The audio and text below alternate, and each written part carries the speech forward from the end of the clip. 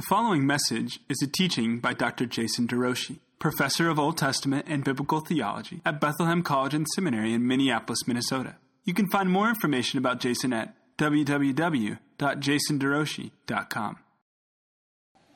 Let's pray.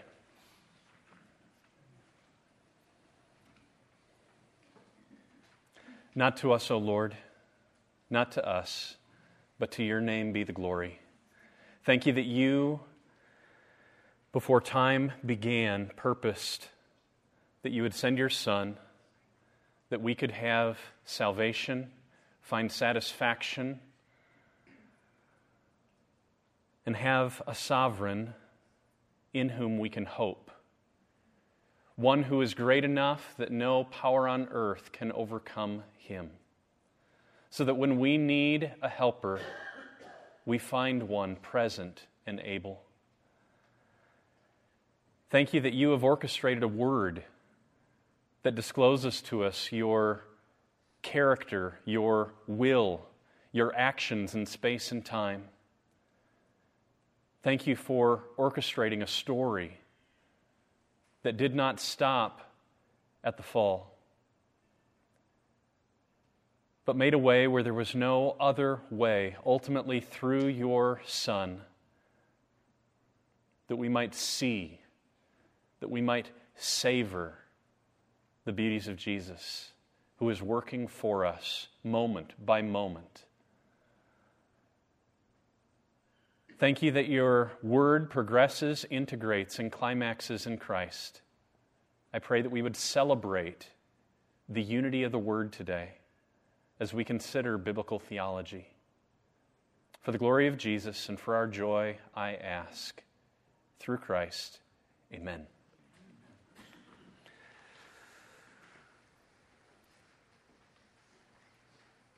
We are on chapter 10, Biblical Theology. Underneath meaning, what does the passage mean? So what we're considering today is how a particular passage that we're wrestling with connects to the Bible's overall storyline and message, and how that passage ultimately points to Christ. So we're going to look at some presuppositions that ground biblical theology. We're going to consider the nature of biblical theology and then summarize the message of Scripture with respect to the Bible's frame, form, focus, and fulcrum. So some presuppositions that I hold to as I enter into biblical theology. And what I want to do is I want to put two different concepts up on the screen and then consider biblical theology in light of these pairs. I have four of them. Number one, event versus text. God acts in history, but when it comes to biblical theology, our focus is not on the events themselves, but on the word that interprets those events. So the question here is the locus of special revelation a historical event in space and time, or a written account? I call this biblical theology, this discipline, biblical theology, because our goal is to understand the text. That's what God gives us. So biblical theology is a textual discipline that's then informed by the historical context within which this Scripture developed. Multiple authors, over 1,500 years, all offering perspective, yet their words are all inspired by God, guided by God, one ultimate author who's brought unity to the whole. And it's that unity, as captured in a book, that is the object of our inquiry with respect to biblical theology. Criticism versus canon. Now, in biblical studies, criticism is the process of evaluation. But there are many who use this language of criticism in a very destructive way. So, two common approaches: critical and deconstructive versus submissive and constructive. So if you ever took a Bible class or a religion class that talked about the Bible in a non-Christian school, you likely sat under a deconstructive, critical approach. For example, when they engage the Pentateuch, if they want to talk about the message of the first 5 books of the Bible, they begin by deconstructing the various sources that shape the Pentateuch and then treat each one independently. They're often called JEDP for the Yahwistic, Yahwistic source, the Elohistic source, E, the Deuteronomistic source, and then the priestly materials. And they separate all of those, even though we have no documentation that ever supports those distinct sources. They separate them all. They view them as having contradictions one to another, coming from completely different spheres, and then they wrestle with these parts for which we have no biblical evidence. Deconstructive biblical theology. Or others will, because they treat this book like every other human book, without recognizing its distinct divine quality, because of that, they are without any hesitation and without the extra work of considering how different parts that seem to stand in tension with one another might relate. Instead, they're very content to just see this much more like a wall of fabric bolts, each one with its own color, its own texture, its own history, rather than understanding that this is much more like a great quilt. With each square, that is, each book, yes, having its own story, its own texture, its own author, and yet all of them masterfully crafted all into a single overarching unity that is God's Word. I think the approach the biblical authors had, and the approach that I've tried to model these 13 years, and that is organic to who we are at Bethlehem, is not a critical, that is, I am higher than this book, and I'm able to dive in and assess which parts I think matter for me, create an authoritative canon within the canon that I prize and the rest I throw out. No, we approach this book, we are underneath this book, and it controls us. Yes, we wrestle with it in detail, but as we approach this book and put it under a microscope of great care and great questioning, what should happen is that we find ourselves under the microscope of the Word, and it begins to analyze us because we are to be in submission to this book. It is God's very Word, and it's supposed to shape us. It's supposed to construct us more into the very image of the living God. So the object of biblical theology with respect to scope is the final form of this book. All of it, 66 books, breathed out by the living God, the Holy Spirit, as we heard in the sermon this morning, the Holy Spirit working through human agents. So not a hypothetical reconstruction, but rather the final form of this canonical, that is, authoritative word. And it's authoritative not because a church decided it to be so, but because a group of people recognized it to be so. That is, as coming from the very mouth of God.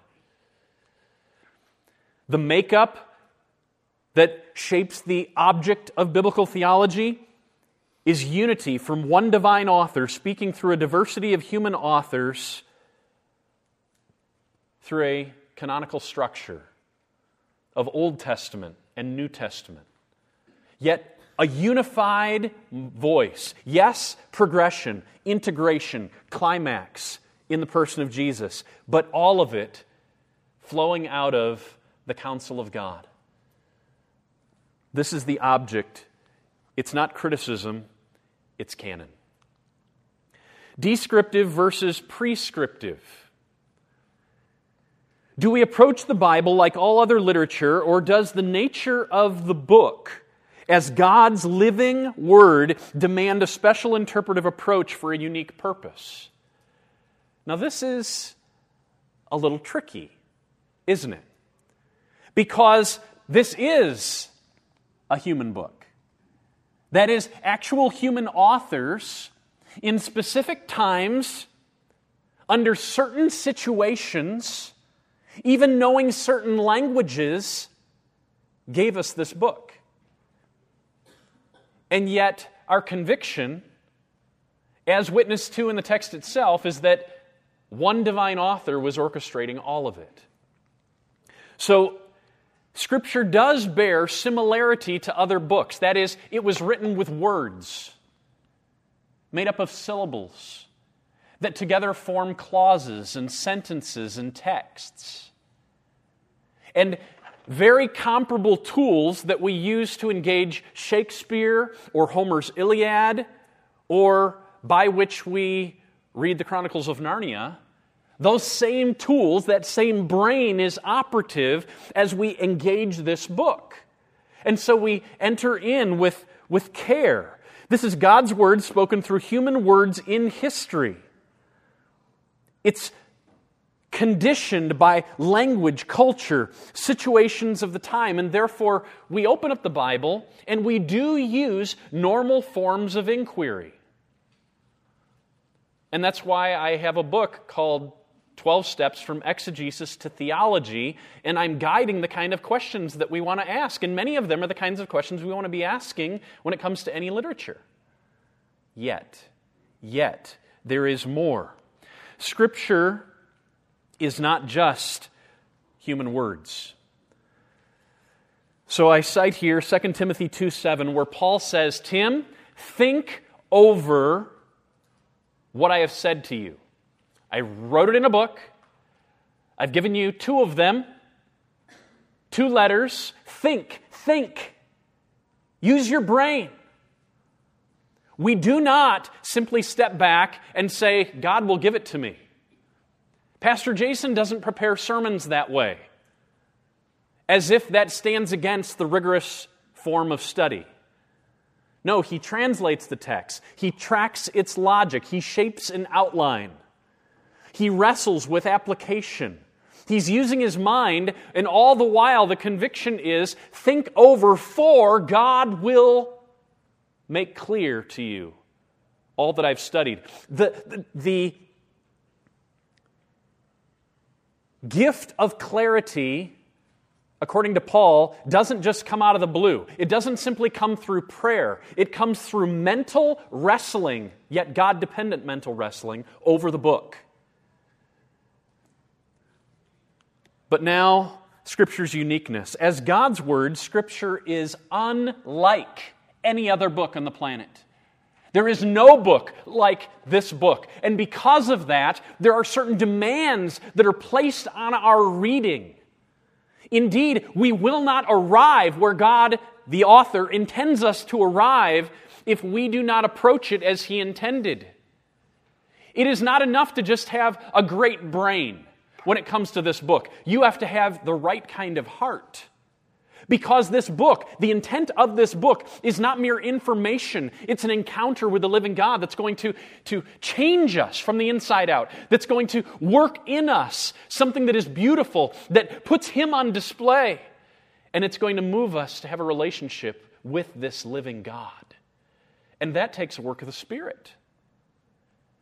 There are parts of this book that the best brains in the universe do not get, because they don't have a personal relationship with the living God through Jesus. Consider. John? I believe what you're telling us, and I believe that about the Word, but I got to ask a question. If a teacher of Islam were to set out the same principle, constructive and submissive, would they come up with, what would happen if you were to teach that way, rather than from a biblical perspective? How do we, there we go back to that, I don't know, it just confuses me in terms So with respect to the Quran, if they had the Quran open... And I'm not saying I'm going that way, but I'm saying with that method, could they not have the same sense of, God's purposes and authority and... Well, certainly they would have the same sense. The question is, have they arrived at what is true? Yeah, right. So there are many people who think they've got it right. Yeah. And our goal here, technically, it would be called epistemological humility. The quest for knowing, how do we maintain a proper humility with respect to knowing? It's not in saying, I can't know anything. That's not good humility. No, proper humility is to say that truth is not mine, but rather it has been disclosed in this book, and the Spirit has entered in and captured me, so that it's not that I'm holding something up in such a way that I would say I'm better than you, but rather that if what is in this book is right, then the declarations that are given in any other book cannot stand, because they do not focus on the centrality and the supremacy of Jesus over all things. If Jesus is mere man, merely a prophet, as he is in Islam, and not the very Son of the living God, fully God, if he's not, then we can't say, even though a Muslim will be heartfelt and devoted, this book would say they are devoted to destruction. And we say that in love, not in pride, because there is only one name under heaven by which men can be saved.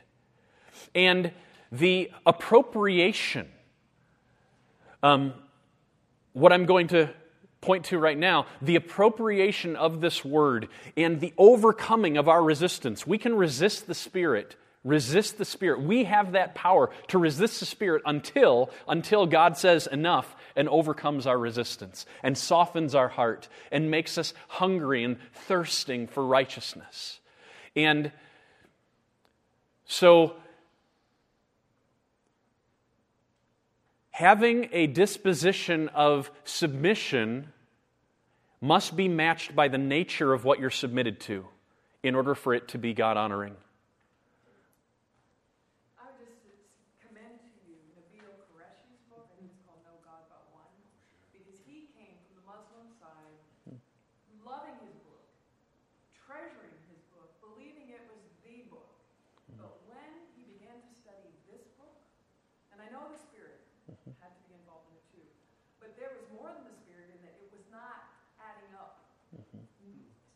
Intellectually, it was not adding up when he really seriously went to do it. So it's a beautiful uncovering of a Muslim making this journey.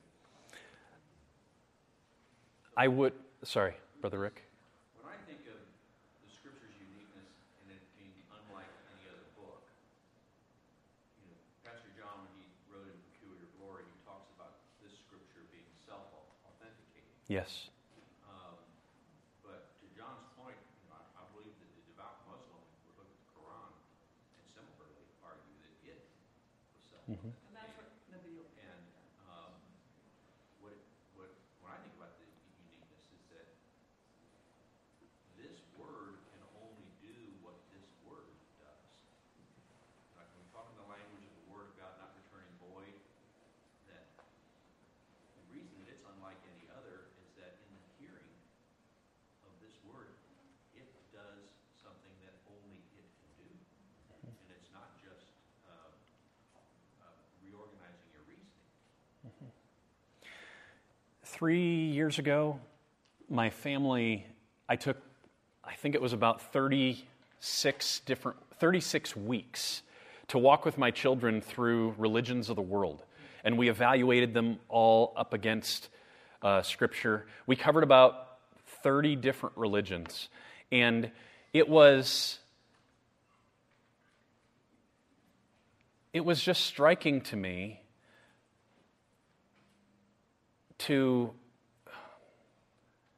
as a dad walking through with my kids one day a week, to be able to see it right there, how distinct Christianity truly is.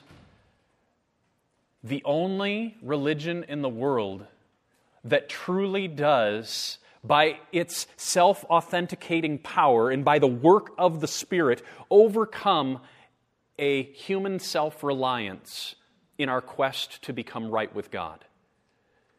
It's the only religion on the planet that is not attempting, or calling people rather, to be good enough in order to weigh the scales, to allow the weight of the good to overcome the bad. In fact, it's so brutally honest that not only is there a problem in this world, but that we're part of the problem and that we cannot be part of the solution. It's the only religion on the planet that testifies to such a thing. And when I look at the world, one of the reasons I continue to believe in Christianity is because it testifies to what I see to be real, even in my own self. I cannot be part of the solution, and yet that solution has entered into space and time outside of me, yet for the sake of me and for the sake of all of you, in the person of Christ. That is something that makes Christianity absolutely distinct, and I think it testifies to its authenticity. Number one, we need God-given help. Scripture's uniqueness. Here's what Paul says, 1 Corinthians 2:14, the natural person does not accept the things of the Spirit of God, for they are folly to him, and he is not able to understand them because they are spiritually discerned. This book is spiritually given, and it will demand a spiritual appraisal. And until God overcomes our hardness, the only influence on us is flesh. What we need is the Spirit of the resurrected Christ to come in and remove our heart of stone and put in a heart of flesh. And all of a sudden, whereas we were once drawn toward selfishness, now something in our soul says, you need to serve. That's something new, something that would overcome a proneness toward lust. Now all of a sudden there's a deep-seated guilt that doesn't lead to mere self-deprivation, but rather raises up our eyes to see all that Christ is for us in the cross. And we find hope. And we find help. A God who is already 100% for us in Christ. And out of that framework do we fight sin.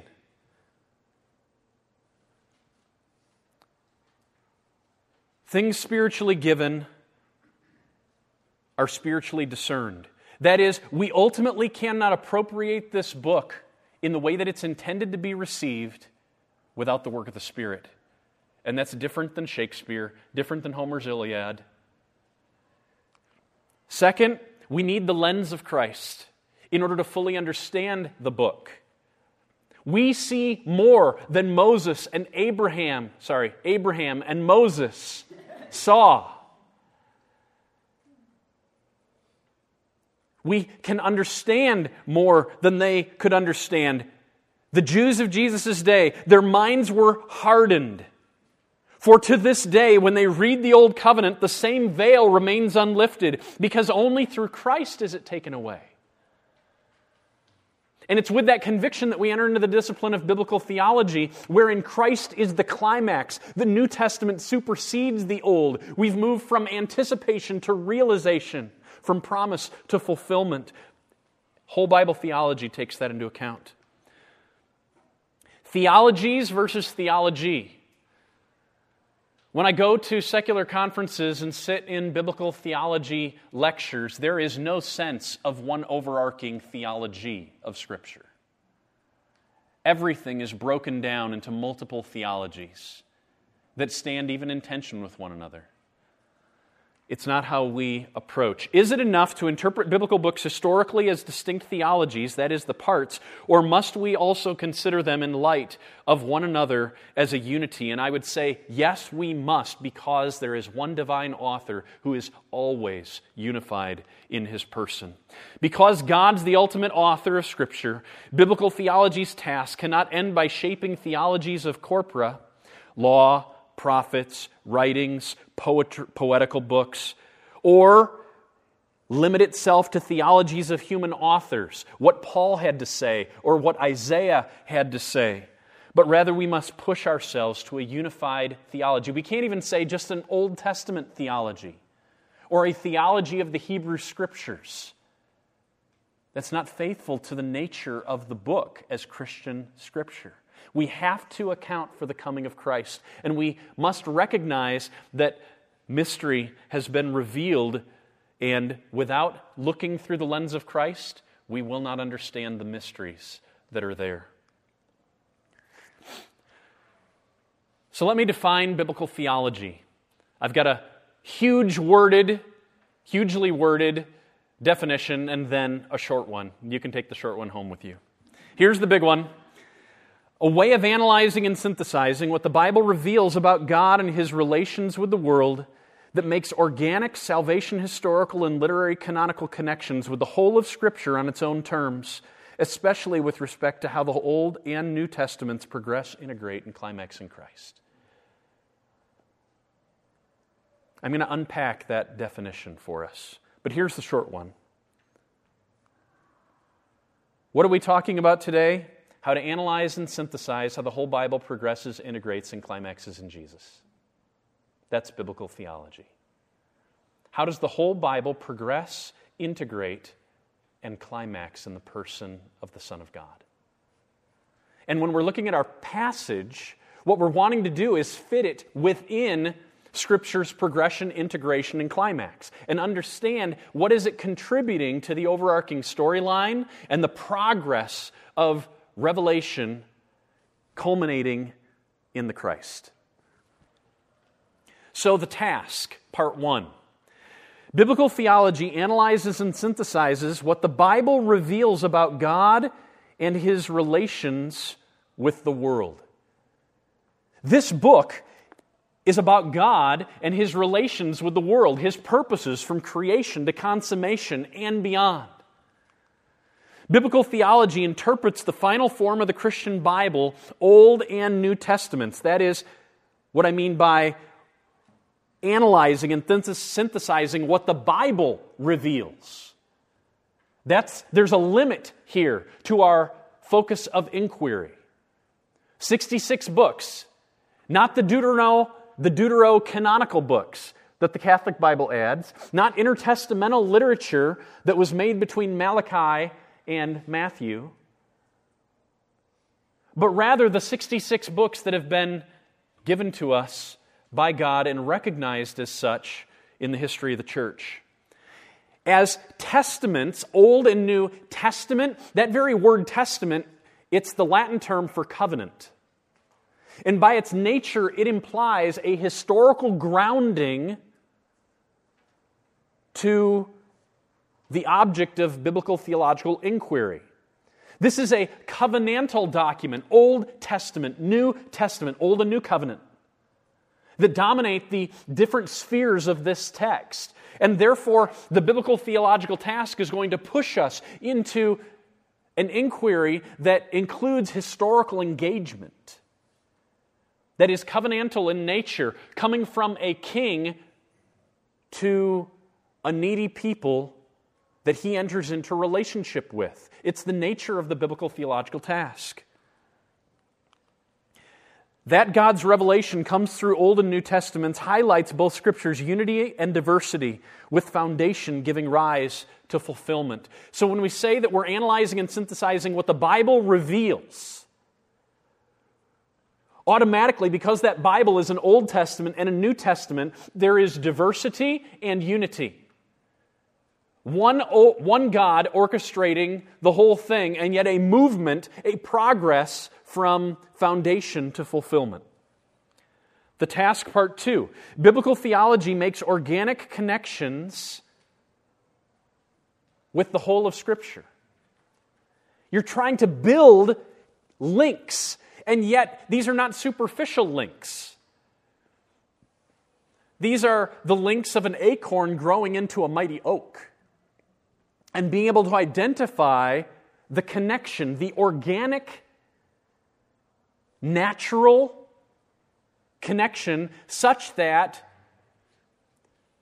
when you hear biblical theology done in the pulpit or behind the lectern, or when you're wrestling with it, you should be able to go to your neighbor and show them how you built the bridge that you just declared. Because it's growing out of the text itself. Biblical theology is about natural, unforced connections within Scripture in such a way that it recognizes growth or progress in thought or concepts and lets the Bible speak in accordance with its own contours, structures, language, and flow. All the Bible grows out of God's unchanging nature, and it must be understood to align with His unified purpose of exalting Himself over all things, ultimately through Christ. This unity of the Bible is what makes biblical theology possible, that is, building these connections between the old and the new. But it's not only what makes it possible, it's what makes biblical theology absolutely necessary. We cannot read the Old Testament on its own. God never intended us to read it on its own. And that's why in 13 years of Old Testament teaching, which is what we've almost done every single week we've been pointing to Jesus. Every single week we've had numerous New Testament texts all over the map. Every single week my teaching has been biblical theological teaching because it's unpacking how the whole Bible, growing out of this one text in Deuteronomy, in Samuel, in the minor prophets, this one text is part of the progression, integration, and climax in Jesus. Salvation historical connections. So biblical theology makes organic, natural, salvation historical connections within the whole of Scripture on its own terms. So when I'm using the language of salvation history, we're talking about a story, a movement from creation to consummation. Creation, then the fall, then redemption, then consummation. Salvation history is the progressive narrative unfolding of God's kingdom plan through the various covenants, events, peoples, and institutions, all climaxing in the person of Jesus. And this whole book is held together by a storyline.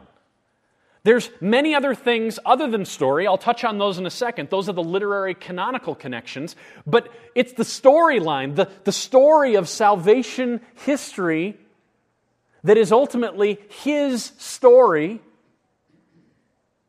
the story of God's glory in Christ. And it's that storyline that helps us understand where we fit, who Jesus is, what problem He supplies the answer for. If we don't read the Bible through in the light of the story, and that's part of what biblical theology is, then we're going to miss the significance of our passage and even how it's supposed to relate to us. If you're reading the Old Testament without recognizing that that's Old Covenant and we're part of the New, you very well could miss the fact that you can delight in bacon.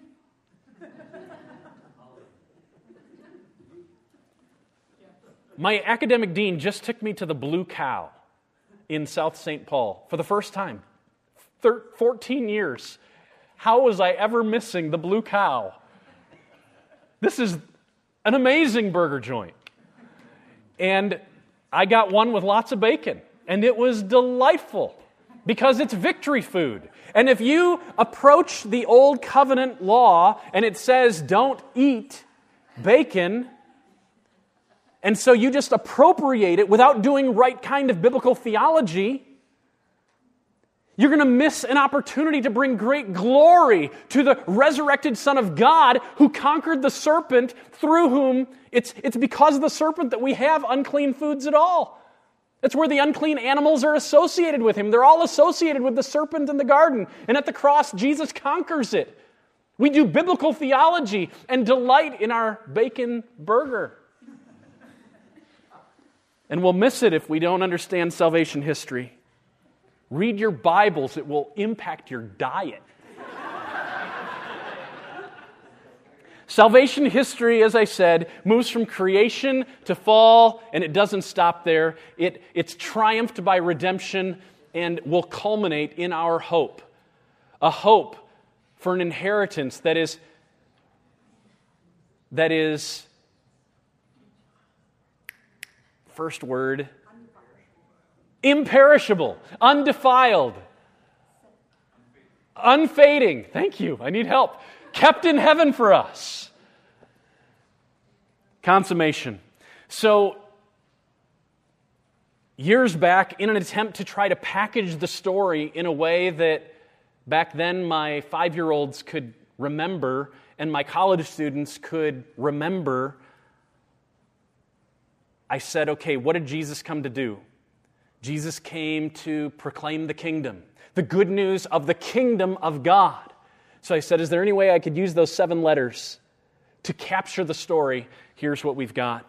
Old Testament narrative foundation gives rise to New Testament narrative fulfillment. I would encourage you, take this home, teach it to your kids, teach it to your grandkids. You hide it in your heart so that you can remember the story. And then consider, okay, put up, this is what I used to do when I taught this, I just fill up a board loaded with all the peoples and events and symbols that you can remember from all the Bible, and then do your best to try to fit them into the storyline. Being able to distinguish, I already said Moses, then Abraham, and I had to correct myself because it frustrates me when people get the storyline wrong. When you put Jonah after Daniel. No, he has to be in front of Daniel.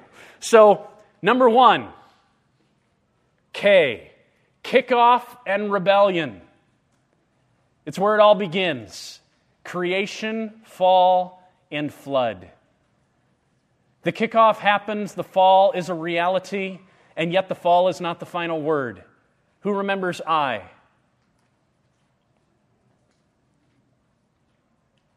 Come now, I've taught this before. Wifey, do you remember I? Instrument of blessing. So we're not talking about a trumpet here. We're talking about a channel of blessing through the patriarchs. The problem with the world is curse after kickoff and rebellion. And through Abraham, God says, I'm going to reverse that curse and bring blessing. It's ultimately going to come through a nation that will give rise to a single person, a king on the throne. N, nation redeemed and commissioned. We're talking about Israel here, who's bound up after the patriarchs in Egypt and needs an exodus. An exodus from Egypt to the promised land, and en route they camp at Sinai, where God gives them His law, and He calls them to be a kingdom of priests and a holy nation. Nation redeemed and commissioned. Not a nation that will have priests, but a nation that will be priests in the midst of a world that's still under curse. A world that needs to encounter God. And how will they encounter God? They will come to God through Israel, and they will be the mediators of His holiness to the rest of the world. That's how it's supposed to be. G, government in the land. We're talking here about the conquest and the kingdoms. Conquest and kingdoms. Joshua takes them in. During the period of the judges, everything goes awry. They finally ask for a king. Saul, David, Solomon. The kingdom divides. Israel goes down, Judah goes down. Conquest and kingdoms. D. Anybody? What happens after the kingdoms? Destruction. That would have been a good D. Dividing. Dispersion. It's the exile. Dispersion and return. Exile and initial restoration. They go and they come back under Cyrus. But it's only part of the restoration. They're only back in the land because the Messiah was supposed to come from Bethlehem. They've got to have a people back in the land so that He can rise out of the city of David. And so He does. After 400 more years, we have the overlap of the ages. That is Christ's work in the church age. This is where the future enters into the middle of history. All the while with the old age in Adam, the old creation in Adam, the old covenant in Moses still continuing, but now Christ bringing the future new covenant, the future new creation, the future new age, and inaugurating what we know of as the church. Christ's work and the church age gives rise to M. Anybody? Pardon? Messiah. He's already come once. He will come again, and what will be done? Scott? Not mission impossible. Mission accomplished. Christ's return and kingdom consummation. Christ's return and kingdom consummation. Mission accomplished. Now, I've put all of this into pictures so you can follow the train of thought from the time in the garden to the rebellion, to the exile, to the flood, waters of judgment. Then God bringing a father and a son who were pointers to something greater, making a great pledge, promises of offspring, promises of a homeland, promises that His blessing would reach to the four corners of the globe. Then, in nation accomplished, the offspring promise begins to be fulfilled. Israel grows into a nation in Egypt. They cross through the waters of judgment. God brings them to Sinai and gives them His law, but they rebel again. They enter into the land in triumph. It's as if they're back in paradise. They're finally home, but they continue to rebel. They're exiled, then they return back to the land for a temporary home, but they continue to rebel. But in the fullness of time, Christ comes, the perfect Lamb of God who takes away the sins of the world. And now, not physically, but spiritually, God begins a conquest over the hostile hearts of people from every tongue and tribe and language and nation. And the Gospel of Acts shows the movement of God's kingdom purposes in Christ from Jerusalem to Judea, Samaria, to the ends of the earth. The Great Commission begins to be fulfilled. The blessing of God reaching the nations, the offspring of God finding increased consummation all the way until the kingdom is fully established. The fires of judgment overcome all the enemies of God. The blessing of God has reached the nations. The offspring are complete. We are in paradise forever at home with our Creator.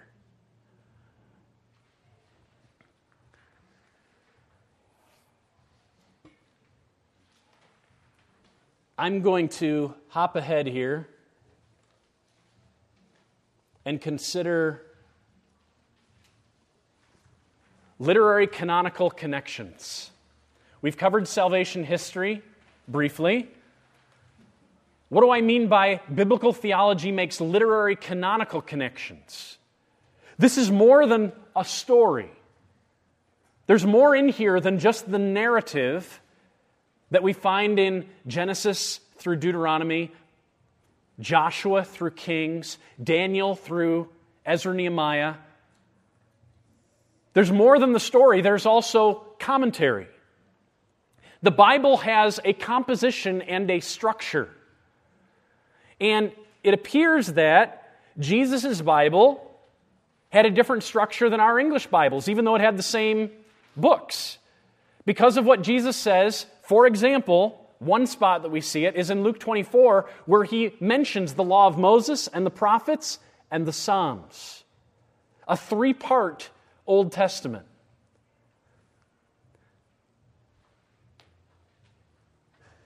Old Testament, New Testament. You're also going to see here a little bit of a different order than we have in our English Bibles, but the earliest New Testament bound books have James, 1st, 2nd Peter, 1st, 2nd, 3rd John, and Jude in front of Paul's letters and Hebrews. So it groups Paul's epistles and Hebrews at the end, but all I want you to notice here is that there is a pattern that the New Testament seems to align with the same pattern of Jesus' Bible generically. The law is narrative. Oh, yes, it has genealogies and it has many laws, but it's framed by story that moves from creation all the way to Moses' burial. Then Joshua picks up in the former prophets, and it takes us all the way to the book of Kings when Israel enters the land, and then they're kicked out of the land. And the story pauses. It will pick up again in the book of Daniel. Sorry, right here, with Daniel in the latter writings. They ended in Babylon. The story picks up in Babylon. And Daniel's there. And so then we read about God's exalted reign that Daniel foreshadows. Then we read about the preservation of the people in the book of Esther. We read about the return to the land in the book of Ezra and Nehemiah. And then at the culmination of the Old Testament is the book of Chronicles, which retells the whole story. The first word of Chronicles is Adam. It retells the whole story from creation all the way up to the return after exile and builds hope for the coming king that's been promised since the book of Genesis. In the middle here, though, right after we get to the book of Kings, there's a pause. I call them commentary books. They're not contributing to the storyline itself in unpacking the narrative. Instead, they're giving us clarity on how to read that narrative. The prophets that were preaching in the midst of the story. The poetry that was being written by the remnant of faithful in the midst of that story. How were they continuing? How were they keeping their faith in God? The latter prophets and the former writings unpack that. Now, when we come to the New Testament, in the same way that the Old Covenant is established in the law, the New Covenant is established in the Gospels. And they come to us in the form of a story. They're narratives. Then the history of the New Covenant, is then unpacked. But whereas it was a negative history in Joshua through Kings, it's a history of success, of expansion by the power of the Spirit in the book of Acts. Then the story pauses, and we have these two units, regardless of which way they go, with the general epistles and Paul's letters and the letter to the Hebrews, where this isn't narrative. It's not telling the story anymore. It's pausing and reflecting on what does it mean to live in the midst of the new covenant. And then, though, we come to the end and we return. It's not narrative in a classic sense because it's not telling what happened in the past. Instead, it's anticipatory narrative, telling us through symbolic images what's going to happen in the future, what is happening now.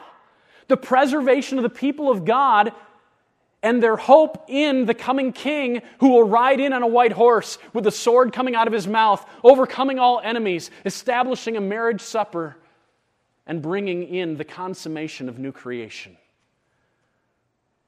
And biblical theology entails knowing where the book we're studying, the passage that we're looking at, fits not only in the storyline, the story, notice how the story frames both the Old and the New Testament. The narrative portion frames the whole part of the book, inviting us into all the Bible through the lens of the story. But what we have to remember is that there's more than just story. There's other portions, and we just need to understand how does it all fit together. So, along with the Bible's composition and structure, are the historical details. So we see that Luke wrote both Acts and his Gospel, and it invites us to consider the parallels between the two books. Time is ticking, isn't it? Relationship of the Testaments, oh my. Biblical theology wrestles with how the Old and New Testaments progress and integrate. I have reflections. You can read them. Let me jump ahead here. The Bible's frame, form, focus, and fulcrum. Biblical theology is about progression, integration, and climax. And this is how I hold it all together. Just trying to use words that are memorable, although Dr. Naselli, he doesn't like the term fulcrum because he says, that's not exactly what you mean. But you can tell me. It is an F. Frame. The question at hand is what?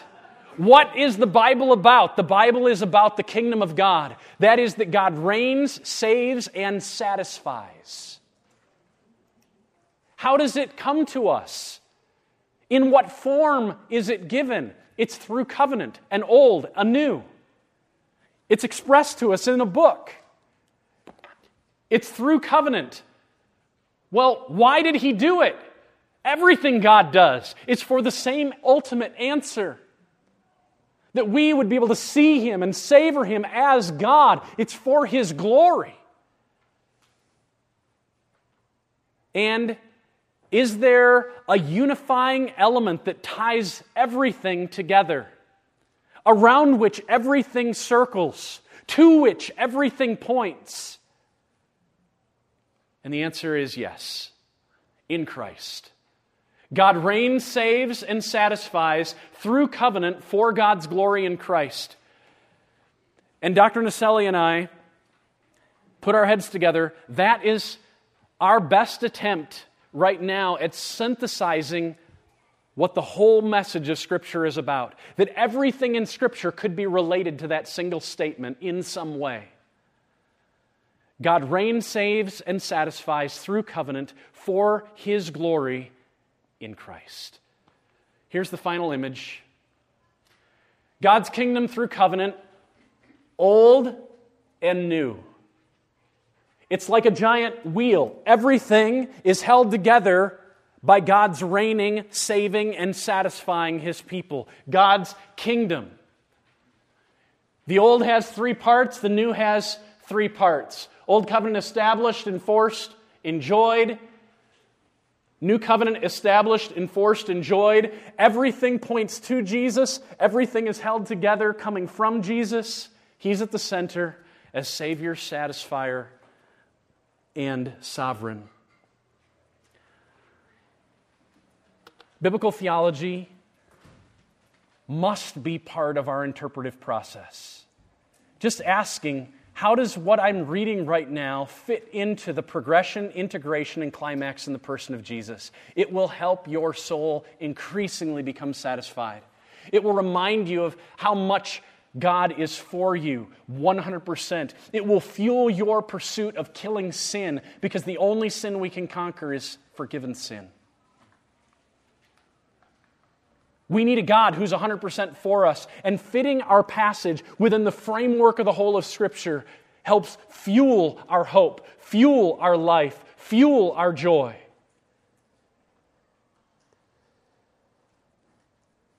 Father, I thank you that you have met us today. Be honored through our lives. Overcome sin. Help us treasure Jesus more. Help us live faithfully, boldly, with integrity. In His name I pray. Amen. Thank you for listening to this message from the ministry of Dr. Jason DeRouchie, Professor of Old Testament and Biblical Theology at Bethlehem College and Seminary in Minneapolis, Minnesota. Feel free to make copies of this message to give to others, but please do not charge for these copies or alter their content in any way without written permission from Jason DeRouchie. For more information on Bethlehem College and Seminary, we invite you to visit online at www.bcsmn.edu. For more information on Dr. DeRouchie, visit online at www.jasonderouchie.com. Proclaiming the kingdom, and treasuring a God who reigns, saves, and satisfies through covenant for his glory in Christ.